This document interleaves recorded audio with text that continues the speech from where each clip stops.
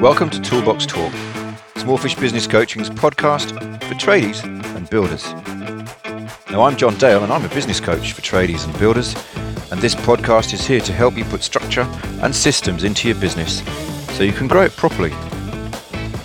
If you want to watch some more of my videos, head over to smallfish.com.au. And while you're there, check out the Big Numbers Workbook and learn a bit more about the important numbers in your business.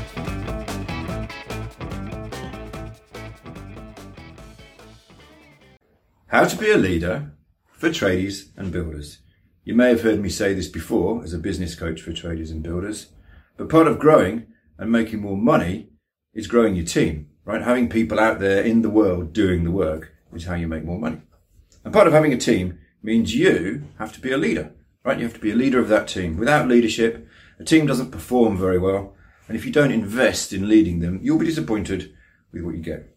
So how do you lead? One aspect of leadership that I've been reading about, it's often discussed by a chap called Simon Sinek. And if you want to watch videos online or read his book, I heartily recommend him. Simon Sinek, S-I-N-E-K. All right. What he talks about is looking after them. That's what I'm calling it anyway, right? You have to look after your team. If they feel like you've got their backs, they'll have your back. And that's really what it boils down to. Check out this article I was reading the other day. It's about a leader who showed this kind of leadership. You can read the article here. We'll post the link to the article. It's a news.com quick summary. And there's a longer read here and another link, which covers the aftermath, right? Some of the conservative commentary and criticism the guy received. I'll give you the summary though. Right, essentially, it's a tech startup in America. Started off paying everybody as little as possible, minimum wage, that kind of thing, right? To save money, maximize profit.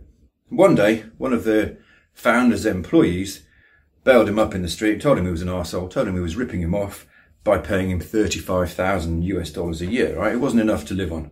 And the guy was upset. He felt like a dick, apparently. And he decided, I'm cutting the story short, right? He decided to give everyone pay increases. And then he went off and did a bit more research. And there's quite well-known research that says below 70,000, every dollar less makes you more unhappy. But above $70,000 a year of income, you don't get much happier. You still want more money, but you don't get much happier. So below it, people are more unhappy the less they make. Above it, they don't get much happier if they make more, even though they still want more. So this guy has decided that everyone in his business was going to get 70k. And he cut his $1 million a year salary down to 100,000 a year in order to pay for it. They weren't that big, clearly. So you can imagine what the conservative commentators were like, right? They thought it was the death of capitalism, right? They were frothing about it was socialism and how it was shit and it would fail. And it didn't fail. It did rather well, right? Business did really well. Revenue and profit grew. Revenue tripled. Staff retention is and remains very high. It's better than the industry, right? That industry. Employee engagement is very high. And more of the staff have babies and houses, right? Which means they're settled and happy and getting on with their lives as well. So it's a success story, right? Definitely, some of it is down to not just this gesture or this kind of action, but down to the culture and the leadership that birthed it, right? This guy realized he was being a dick, fixed it up, and became a good leader, had their backs, right? Changed his mind and decided to get their backs. And he looked after them, right? He did something to look after them. And then in return, they looked after him. They worked harder.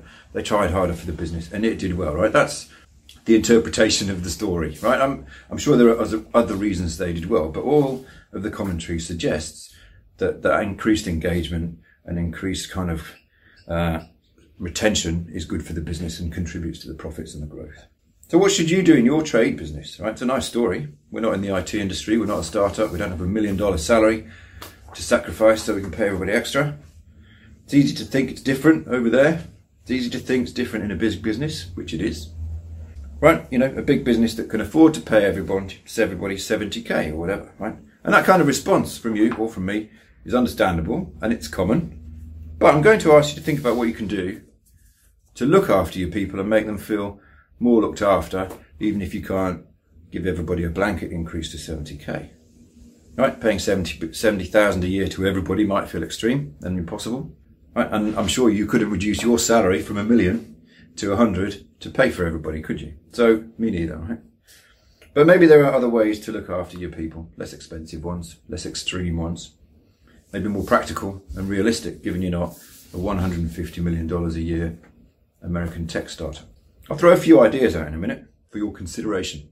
And in my coaching program, we plan how you're going to be a good leader, right? We plan in a manageable way, how to do it in a manageable way. And it includes sharing your strategy and the progress that you're making. It includes this stuff, caring for them. It includes sharing the joy, right? And I make everybody share the joy in their strategy. And I know I'm a wanker, but it does make a difference, right? So go with me on it. All right? If you think coaching might help you, of course, get in touch, book a 10-minute chat, and we'll talk about business coaching. Or book yourself on the next Tools Down workshop. I'm still running them. They're a 2-day workshop. We run them in Sydney. I'd love to see you there. Write those ideas. Remember, you've got to mean it, right? Don't just, give lip service to them. You've got to mean it. You've got to care about your people, and they need to know that you care and know that you're trying to do things that show you care, or you're wasting your time. So some ideas about how you care for your people in a small trade business. Number 1, safety. Care about their safety, right? Building sites are dangerous. You all know this. You all know you've got obligations for safety. Power tools are dangerous, right? Pay attention to keeping your tradies and your people safe. This sounds easy, it sounds basic. It's easy to neglect. It's easy to kind of cut corners. It's easy to cut corners to save money.